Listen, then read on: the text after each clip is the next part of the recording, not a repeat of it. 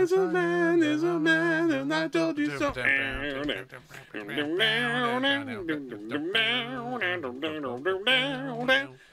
All right, welcome to the Wages of Cinema. I'm Jack. I'm Andrew. Please don't sue us. Spencer Davis, we love you. Don't do that to us. We're catching up. We have our What the Devil Is That movie to talk about. Yep. This is our series all through 2017 where we ask ourselves, what the devil is that? And we watch it. We watch a movie that neither of us has ever heard of before, and we just go ahead with it. Yeah. Now, I should say that this is another movie like Backstreet where it's possible that I did come across this title at some point in my life, and I just forgot about it. Because I'm certain that Tom Waits is the star of the movie that we're talking about tonight, which is Bearskin, an urban fairy tale. Directed by Ann and Eduardo Guedes. Yes, Guedes. And I'm certain that at some point in my life, I have gone up to Tom Waits' IMDb page. Yeah. And, looked at the movies he's been in. But this was one that I don't know. I guess it just didn't stick with me or something like that. Like, because he has a few movies like that he acted in movies that people know, like Down by Law, and he appeared in Robert Altman's Shortcuts, and of course, The Imaginarium of Dr. Parnassus, where he plays Satan, which everybody should see that. Dracula. Of course, Renfield and Dracula. So he's been in a few things. One of the top 10 Renfields. Of course, he plays himself in one of the best scenes in Coffee and Cigarettes. If you ever want to check out that, like, he and Iggy Pop have a really amazing scene together in that film where they argue about who has the most songs on the jukebox and other things like that. Well, Iggy Pop wins that hands down, I think. But here's the point. But the point is, we watched this film, which is a little odd, you could say. It's a lot odd. That's a running theme, I think, through the movies we're watching this year. We watch a lot of odd movies. Yeah. Bearskin is the story of a man named Johnny Fortune. Yes. A British man living in British land. And hey, you said that pretty well. Thank you. And he is down on his luck. He owes money to the mob. And he goes into hiding. I like the way you said that. He goes into hiding by working for first a lady in a costume shop, then for Tom Waits, who is a Punch and Judy puppeteer. Mm-hmm. Yes. And we're off. Yes. If the words Tom Waits as a Punch and Judy puppeteer don't make you at least a little curious to watch this movie, there's something wrong with you.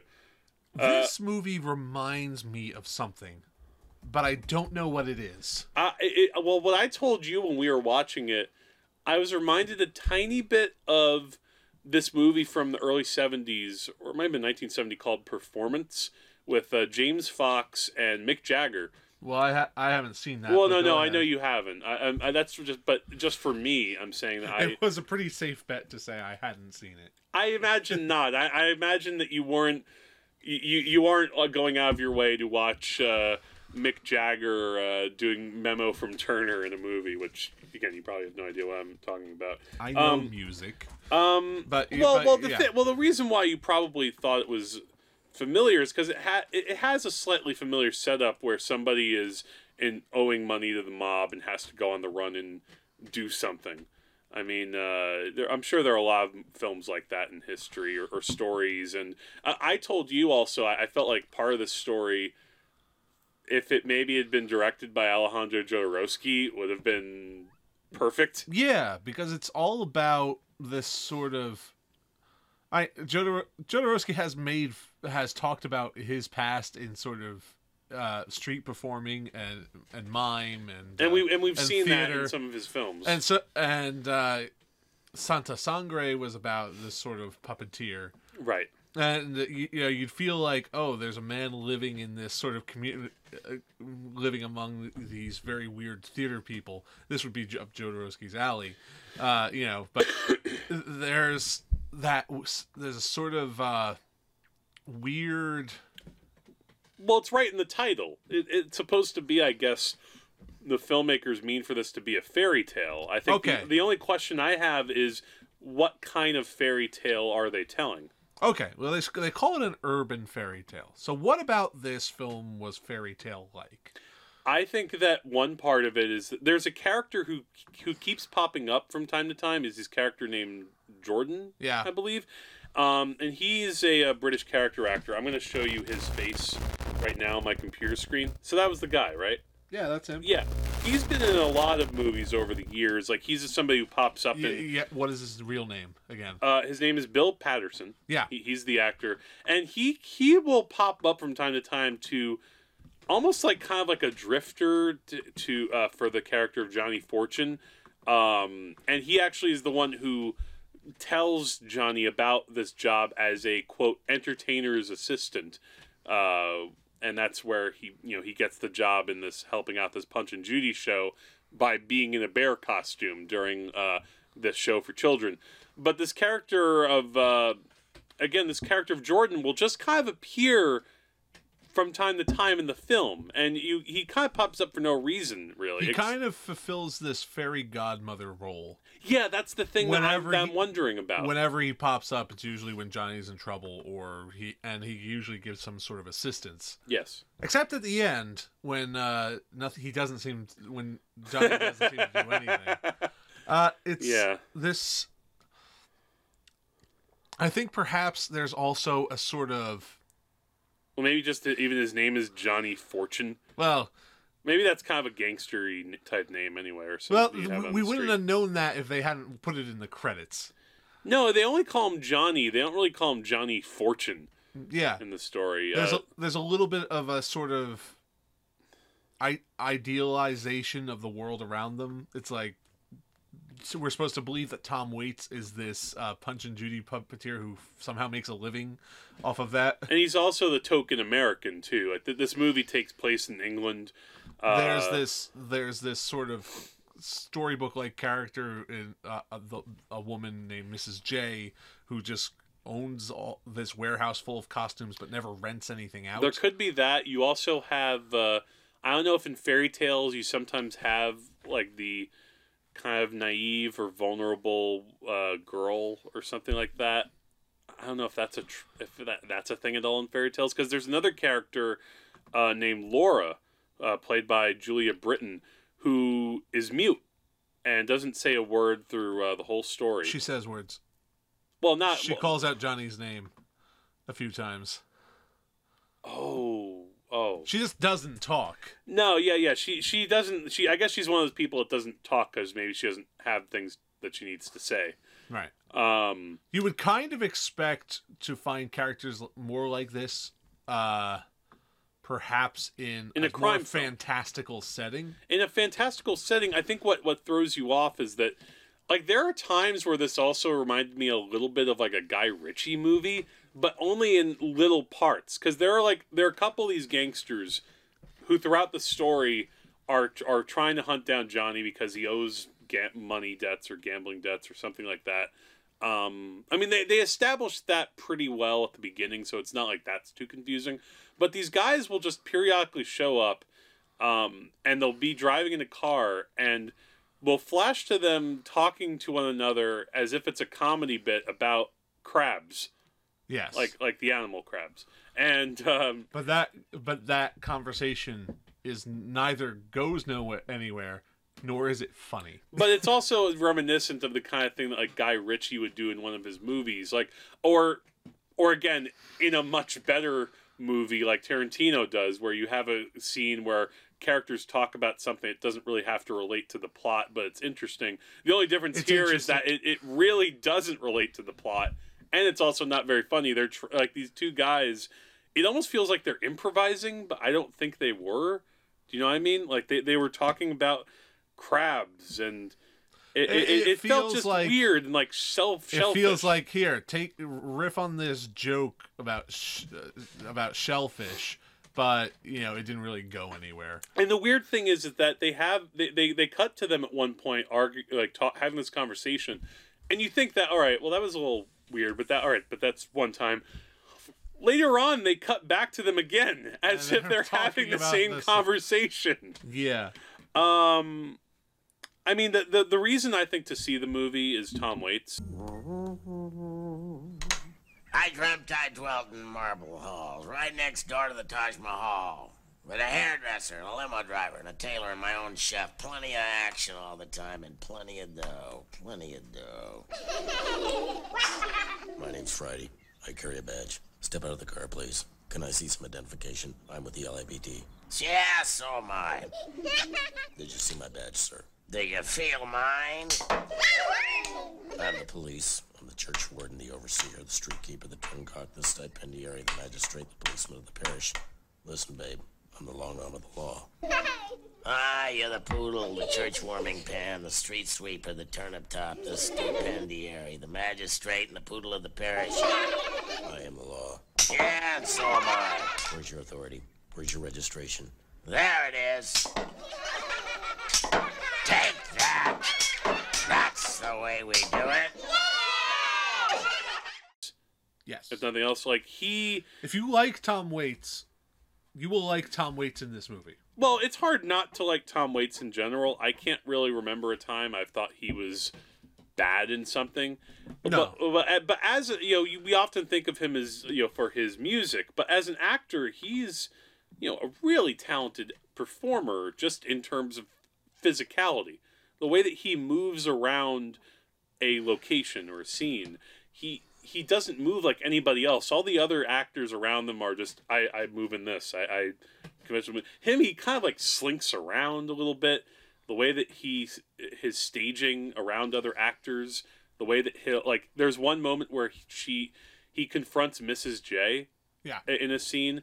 The way that he kind of circles around her is really distinct. So his character Silva is, easily the best part of the film.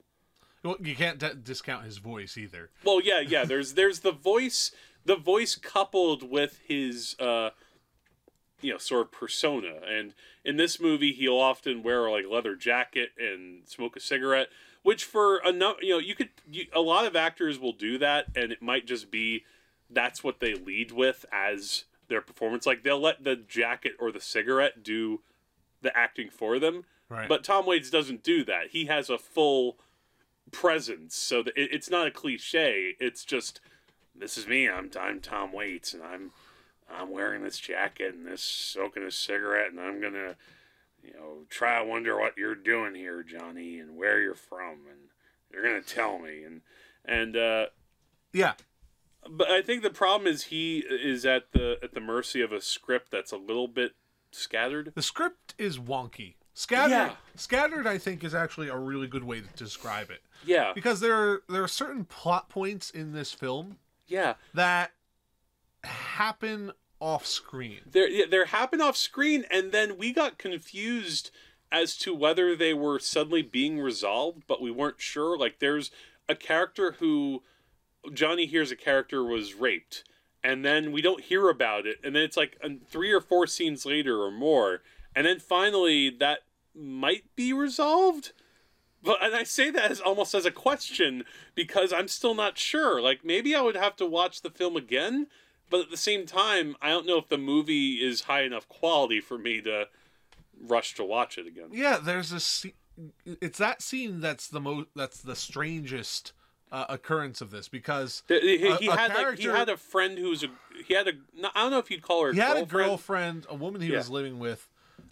Mobsters go after her to get him, and she gets raped. We only hear about it because a friend tells him. Yeah. And then this makes him upset, and it causes him to do stuff, but it's really strange that such a dramatic thing would happen off screen. And there's also a scene where you see him and another character running from an explosion. Yeah. And that also feels... And apparently that's odd. supposed to be...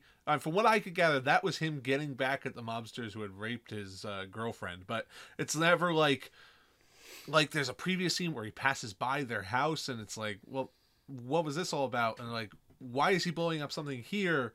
And what's going on? And eventually I was able to put it together, but as you're going through it, you're kind of like, wait, why is there a fire? Why are they running away? How is this related to the plot? Yeah, I mean, even earlier this happened because Johnny Fortune tries to get a job with Tom Waits, and they kick him out. But Laura convinces Tom Waits to give him a job, and the next time we see them together, Johnny's wearing the bear costume. Yeah, and it's just like, wait, is that him in there? Did they find him to give him the job? I was able to piece that together. I figured that he must be wearing the costume as part of the job because we just listened to Tom Waits talk for 5 minutes about it. Well, that helps too. There is. Yeah, it could have helped to have a little bit more showing as opposed to Tom Waits just telling us. However, it is Tom Waits telling us, so I'll let that slide.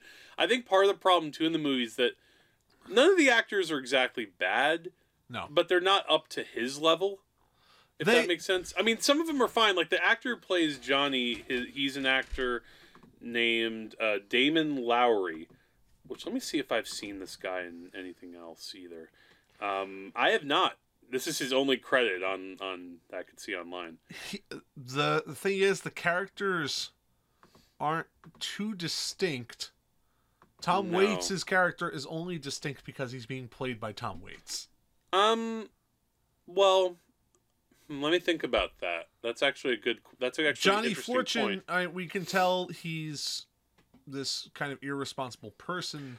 But we don't get much of a sense of what drives him. The thing that I said about him watching this, the comment I made to you is that he felt a little bit like a combination of Harvey Keitel and De Niro in Mean Streets, where he's doing these irresponsible things, but he also feels guilt, and he's trying to reconcile himself with that. But he doesn't have the depth of those characters in that movie.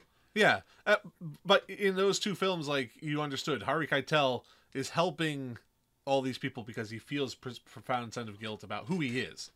Robert De Niro does what he does in there because he's crazy. He's an animal. Yeah, he's an animal, and maybe that's a little simplistic, but it's something. Yeah, Johnny is this guy who bets, loses money, steals his girlfriend's money.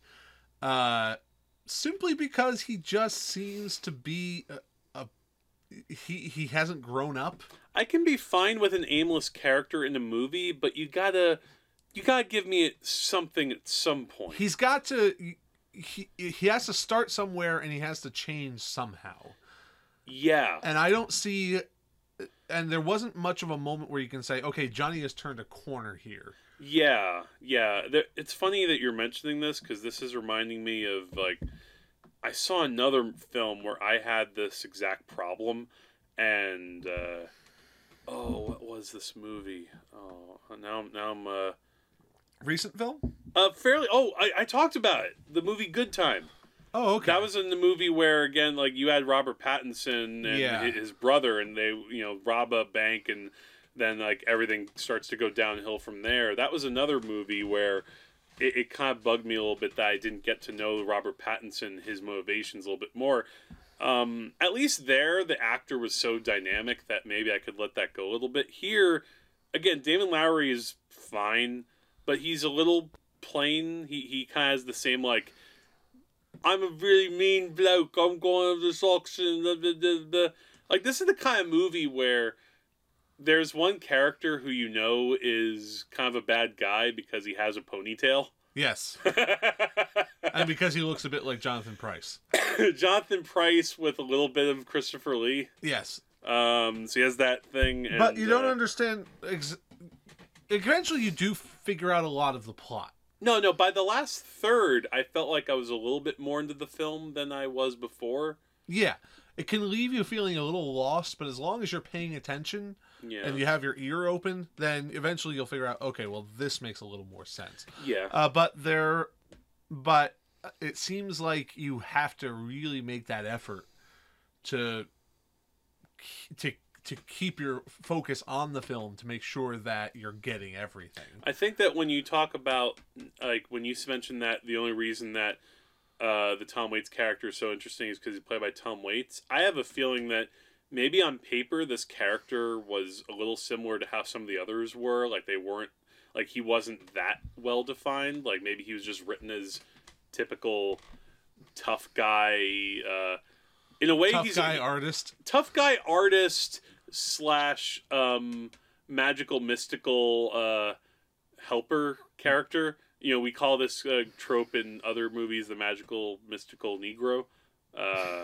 Yeah, when he's black. Well, yeah, this is like that if it's a magical mystical Tom Waits. Yeah.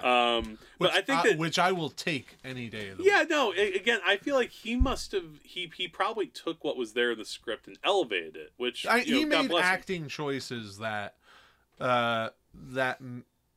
made that character interesting when he was on screen. Yeah, it was almost the kind of similar thing that. You remember that recent Welcome to the Basement episode where they talked about the Wild One? Yeah. And Marlon Brando and his whole thing. Yeah, where... the Wild One would be a very forgettable film if Marlon Brando wasn't in it. That's Yeah. what I think Matt Sloan said. Yeah, I mean, I actually liked the Wild One quite a bit, aside from Marlon Brando's performance, but I got what he meant. Right. And I feel like that's a kind of similar thing here. I feel like this would be even more forgettable if not for Waits and what he brings to it, where, you know, he's the kind of guy who can actually be cool on screen. And again, it's not a cliche. He's just cool. Yeah. Like, again, like, even in just, like, little moments, like, when you first see him in the first Punch and Judy bit, where, they're entertaining the kids, and he's just kind of slinking around in a coat, and then they're doing, he's doing a bit with, Johnny in the bear costume. Yeah. It's just really charming. And every time he does the Punch and Judy thing, that almost has a kind of odd poetry to it. Because as the movie goes on, the Punch and Judy segments kind of mirror how things are getting worse and worse in the story. Yeah. So I mean, there are some good scenes, and there are some interesting moments. There's also a bit where to distract a couple of to distract a couple of cops, Tom Waits appears as Sherlock Holmes. He puts on glasses and a scarf and pretends to own the bike and a pipe. Yeah.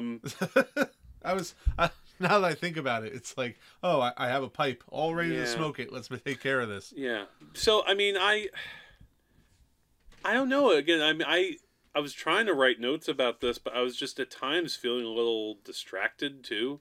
And which there are interesting elements in just the sense of, all right, well, here's this this place that Mrs. J runs that maybe used to be more of like an entertainment spectacle theater. I think it was basically just a prop and costume rental place. Okay, yeah, it was not like she ran like a studio. Okay, it's kind of like you put this sort of place into a story to give it this sort of air of mystery and wonderment, but none of that mystery and wonderment really comes out in the film. It's all this kind. No. The story is basically the story of a man on the run from the mob. But the directors are trying to set it up in the manner of a fairy tale. It doesn't quite work. No, there's a lot of it feels like there's a lot of sincerity behind. Yeah, there is. So, and it feels like everybody's on board with that, and they're trying to make it work. No one here is like slumming it. No.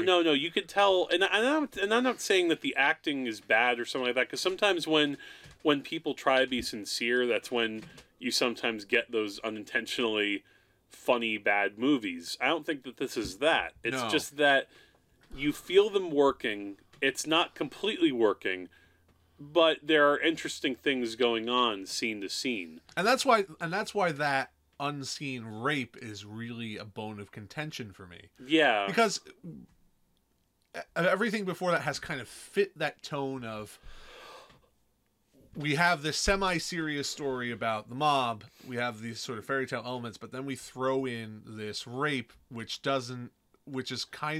all it does in terms of the plot is motivate Johnny to do other things. Yeah, but then the character of Kate, who actually gets raped, she more or less disappears from the plot. She has one scene left after that.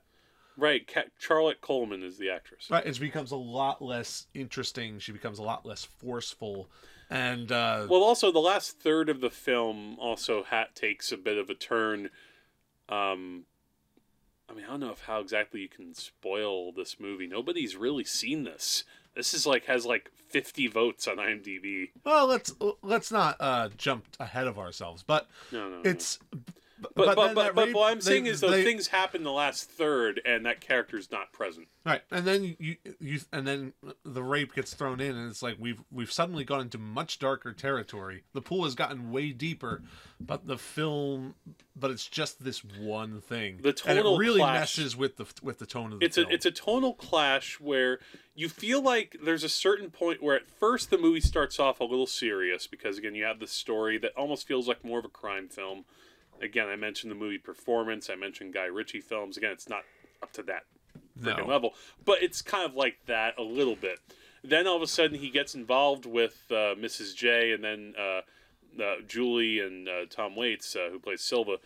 And then they feel like, okay, here's where the movie's going to take a little bit of a lighter tone. Or if not lighter, it's not as serious. Like you have moments where Tom Waits will tell Johnny stories that are actually kind of pretty entertaining and but then as you said, then it's suddenly throw in that rape and it's off screen, and then when that gets resolved, it doesn't fully feel resolved. It doesn't feel earned. No, is the other word that really should be used. The story doesn't earn it. It's in there for no other reason than to make Johnny make more poor decisions. And you could have had a better reason or something else for him to do that. You don't have to just suddenly throw in that as something that, because basically at that point you could have thrown in anything. The Kate, the character who gets raped, she has a pool table in her apartment that she's really protective of. And if you wanted to do this of a lighter tone, we even see that pool table at the end. It's upended, the leg is broken off, the felt is ripped open. Yeah. And if you wanted to just do it with a lighter tone, it's like I don't know what you're getting to. I don't know if this sounds ridiculous. Please. Okay. We can edit it out if this sounds stupid. No. Try. If they wanted to motivate people to do things and feel like Kate had been wronged, right, they could have made it, they destroyed my pool table. That's fine. Yeah. I don't think that's out of whack.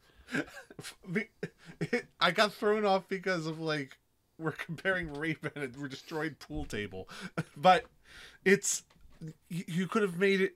There are lots of things you could have made. It's like, oh, they stole all my winnings. They busted up the pool place. And it's like, if you were going to try to keep that lighthearted tone, there was so many possibilities you could use, but then they throw in a rape that really doesn't affect anyone else but Johnny. Yeah, exactly. This is also an interesting thing. This is one of those films where, again, we mentioned that there are two directors, Ann and Eduardo Guedes. This is their...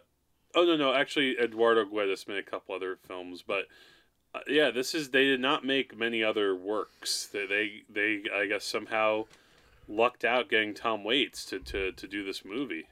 Again, he's the biggest name in the cast. Again, there are a couple other British actors that might be known for people who really watch for British character actors. There's this guy named Alex Norton, who, he's one of those people who's been 1,000 BBC shows, and he was in Pirates of the Caribbean 2, and The Count of Monte Cristo as Napoleon. How about I've seen that movie. I have too. You saw the one from 2002 with Jim Caviezel and Guy Pearce? I'm a priest, not a saint. I kind of like that one. I think that was Richard Harris's last movie. I think so, or one of his last ones. Because he died around 2002, and that was you had the first two Harry Potter movies, and I think that one was his last non-Harry Potter role. He played a really good, bedraggled old man Yeah, he's the one that helps out. He's God. What was his character? He helps out Edmond Dantes out of prison. Yeah. But anyway, I know we're getting a little off track. But anyway, yeah, Alex Norton is in the movie. I think he plays one of the gangsters. I don't know what else to say before we get into spoilers. I think we've said a lot of things. I think this is more of a pretty good learning experience. I do like the... When you say, how so? Well, first of all, I do want to say I do like the aesthetics of it. It seems like it's very much a film of the 80s. Well, especially in the score. Yeah, in terms of the score and in terms of appearance and to a lesser extent the fashion. I don't think the score has dated that well. I was kind of almost mocking it. It's clearly done on a Casio keyboard. Casio keyboard with occasional saxophone. Yes. And, but it feels like there's something about the lighting, there's something about the presentation of it that really has this sort of soft 80s glow. At the same time, there's occasionally a little bit of grit to it too. That's something that I think does work as far as a mix of a light visual tone and maybe a slightly grittier visual tone. Yeah. Now, whether sometimes the editing choices make as much sense, I'm not sure. But why does the scene have to take place in a yard full of broken down airplanes? Why is this one particular scene even take place inside an airplane? Right. But I think it's a good learning experience because I am intrigued by this idea of an urban fairy tale. And clearly we've discussed better options for pursuing that. I mean, if you're going to do a fairy tale, it has to have a light tone. If you're going to make it urban, you have to add a little bit of, what we would consider to be an urban setting and situations. I mean, it has those elements to it. They make some bad choices when it comes to tone, and the characters are underwritten, but still, what they were they came close to success, except for some pretty easily identified bad choices. Yeah, that's a good way of putting it. There was ambition. It's just that you almost get the sense that maybe they hadn't made a lot of films, which is the case, and they were trying to find their footing and couldn't quite get there. I would think this isn't so much a failure of filmmaking as it is a failure of writing. It's more so in the writing. They knew what they wanted to do, but they didn't know how to do it. That's a good way of putting it. And they made a go at it, and they got pretty close, but they weren't experienced enough to pull it off. Yeah, they weren't experienced enough to pull off what they had more ambition in the script that as opposed to directorially, they probably knew a little better what they wanted to do. And maybe this just need one more draft or something like that, or somebody to just tell them, no, don't do that. But it wasn't a bad movie to watch. No, it wasn't bad. I just wish that maybe it'd been better. Like if the rest of the production had been up to what Waits was doing, then we would have really had something. Well, I don't know. I don't think that's too off. You have a good point. Yeah. I guess the moral of the story is if you sometimes see that something says title, a fairy tale, you either will get very pleased or you'll get Lady in the Water. Well, that's a case where I think we can say that this wasn't like they didn't have their heads up their asses exactly in this movie. No, there's no ego in this film. No, there's not exactly any ego. It's just people trying out a story that is only sometimes working. Yes. So I think that's a good place to say that. If you want to check this out before we get into spoilers, we watched this on. This was actually not available on video for quite a long time. Like if I go on Amazon, like proper, like the regular store. No, actually, I should take that back. There is a DVD for like $15 or something. I think there was probably what happened was when I first was getting into Tom Waits like a decade or so ago. Maybe I probably tried to look up to see if this was available on video, and I didn't see it available at the time. In the years since, it is now available on DVD. It's also on Amazon Prime. So if you have Amazon Video Prime, you can check out the movie there. I don't know where else you would check it out, but yeah. Great. So there's that. Okay, so if you don't want to be spoiled by the film, then you might want to pause the video now and join us at the very end, or do whatever you want. Or if you don't care, or you're fine, or you've seen it, you can keep listening on with us, starting in 3, 2, 1. Okay, so Tom Waits' death. Yeah. What was up with that? He faked his death, and he came back to help Johnny escape his own possible death. Is that Deus Ex Machina? No. Waits Ex Machina? I don't know. I don't know how I feel about that, because the way that they showed it, because he explains to Johnny when he reappears, I faked my own death. Like, but who shot him? Nobody. Clearly, nobody shot him. There was a bullet wound in his back, and It was a fake bullet wound. But where is it coming from? It's behind him. Not good enough. I need more concrete proof. Like, the thing is, it also, I guess it's supposed to come as like a shock, so maybe that's why it's there. It just, I don't know. And what's funny is how you brought it up too when we were watching it. He's like, yeah, it's gonna be like Nick Fury. Yeah. And it was a Nick Fury situation. It was except that I don't think Nick Fury faked his death in Winter Soldier. Yeah, he did. Did he? Sure. He got shot, but instead of dying for real, he fake died, and he came back in the final act of the film.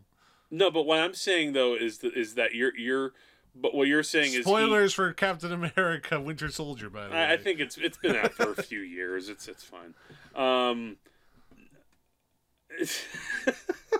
If anybody's seen Age of Ultron, he's in that. That's not really all right. Anyway, he was barely in Age of Ultron. All right, but anyway, no, but I think the difference. You want to start talking about Avengers movies now? Why not? No. What would be the best role for Tom Waits in the Avengers? No. He should be. No, he.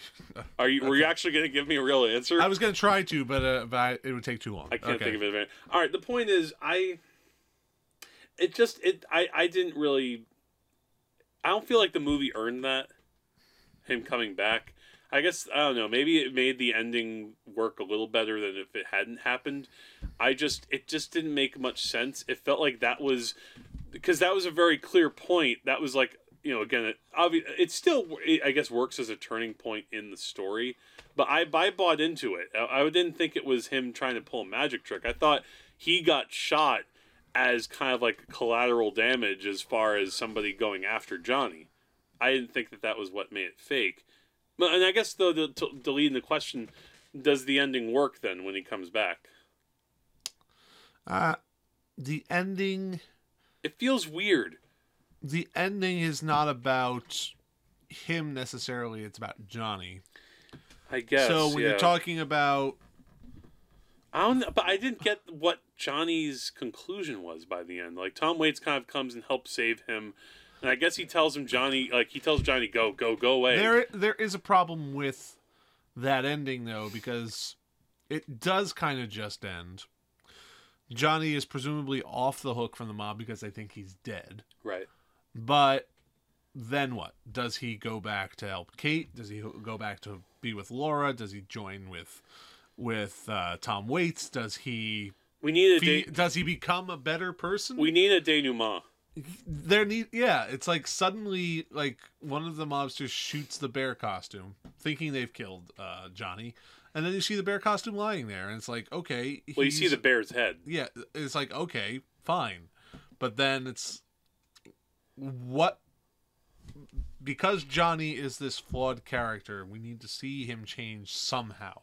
And we haven't seen that at all. No, we don't see him change by the end of it. Like, by the end, he's gotten more desperate. He's in the bear costume, and he gets. Is it the gangsters that bring him into that club where he gets the crap beat out of him? He gets his crap. That was probably one of the highlights of the film. Yeah, it kind of comes out of nowhere. It's not like super exciting, but the mobsters capture him. They insist on bringing him to the club in his bear suit with the makeup on too. Yeah, that was a funny moment. And then they just put him in the club, and people start just wailing on him. Like, did they know who he was? Like, I don't know. Did they have like? Were they like all like Stephen Colbert from the Colbert Report? Yeah, it was like, I'm going after the bears. and it's like, did they all just hate bears? Was this like a thing that always happens? Do they always bring in a guy? Were in they an more animal of like a? costume Were they and more of assault a? him? Were they more of a bull market group? And I mean, I get it. You get him beat up and you get him desperate. You bring him down to his lowest point. But Yeah. you know what change does that make in the character? How does it advance his story? I have no clue.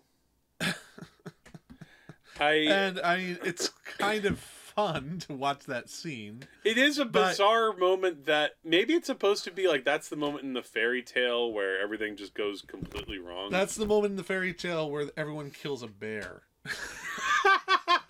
I don't know.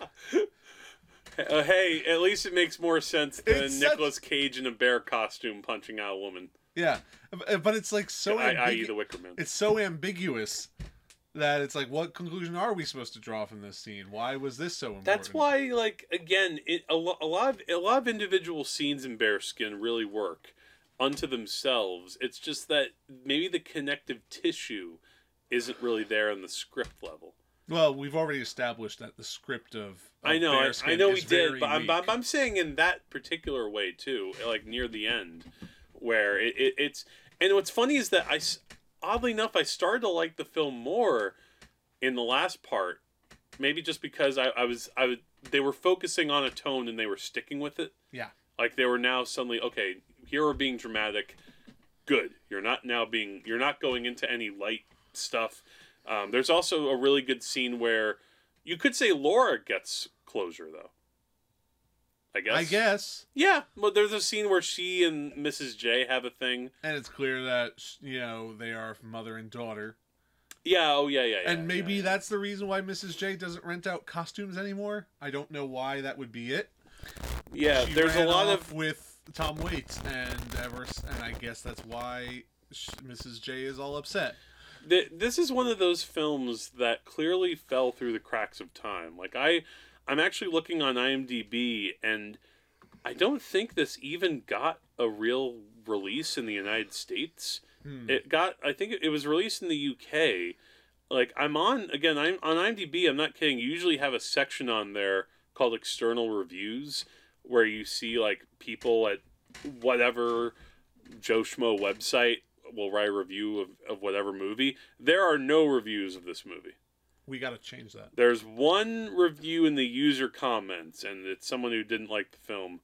And yeah, we will change that though. We will be the first. Woo. So we're coming for you, IMDb. Woo! Saving the day. Exactly, but but yeah, sometimes again, this reminds me of how. This is just a side note. I'm listening to another podcast called 80s All Over right now, which is just where these two critics are looking at month by month every single movie that was released in the 1980s. Every single movie? Well, every single movie that got like significantly released. So the Black Cauldron. Well, eventually, I guess. Well, the Black Cauldron. Think of any movie from the 80s that is just like, oh my god. Legend. I'm sure we'll get to that too. They're not 1985 yet. But the point I'm making is I'm listening right now, and they're talking about movies I've never heard of that they'd never heard of at times. And they're having a kind of experience like that where it's just sometimes movies just fall through the cracks. Sometimes it's for good reasons, sometimes for not. This one, it's in the middle. There are good things to recommend about it. Like we said earlier, if you really like Tom Waits, it is something that, for Tom Waits completists, is something you should get to.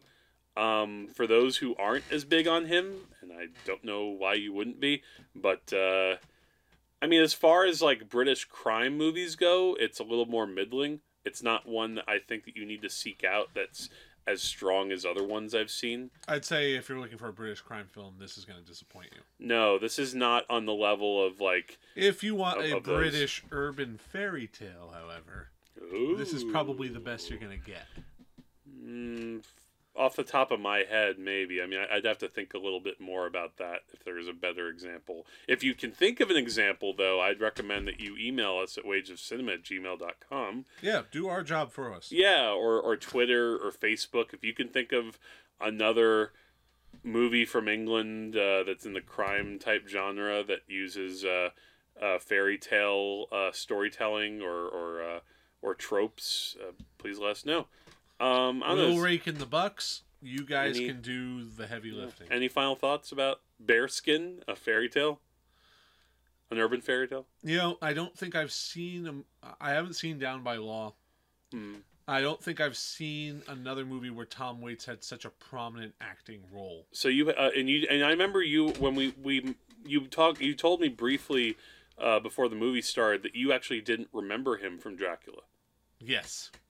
Which is interesting. Like, now maybe that's actually a credit to him that he blended into the film that well. Perhaps, but I guess basically this is the first time me watching Tom Waits really act, and I'm glad I saw that because I can see what's behind that. I can see that he really had skill.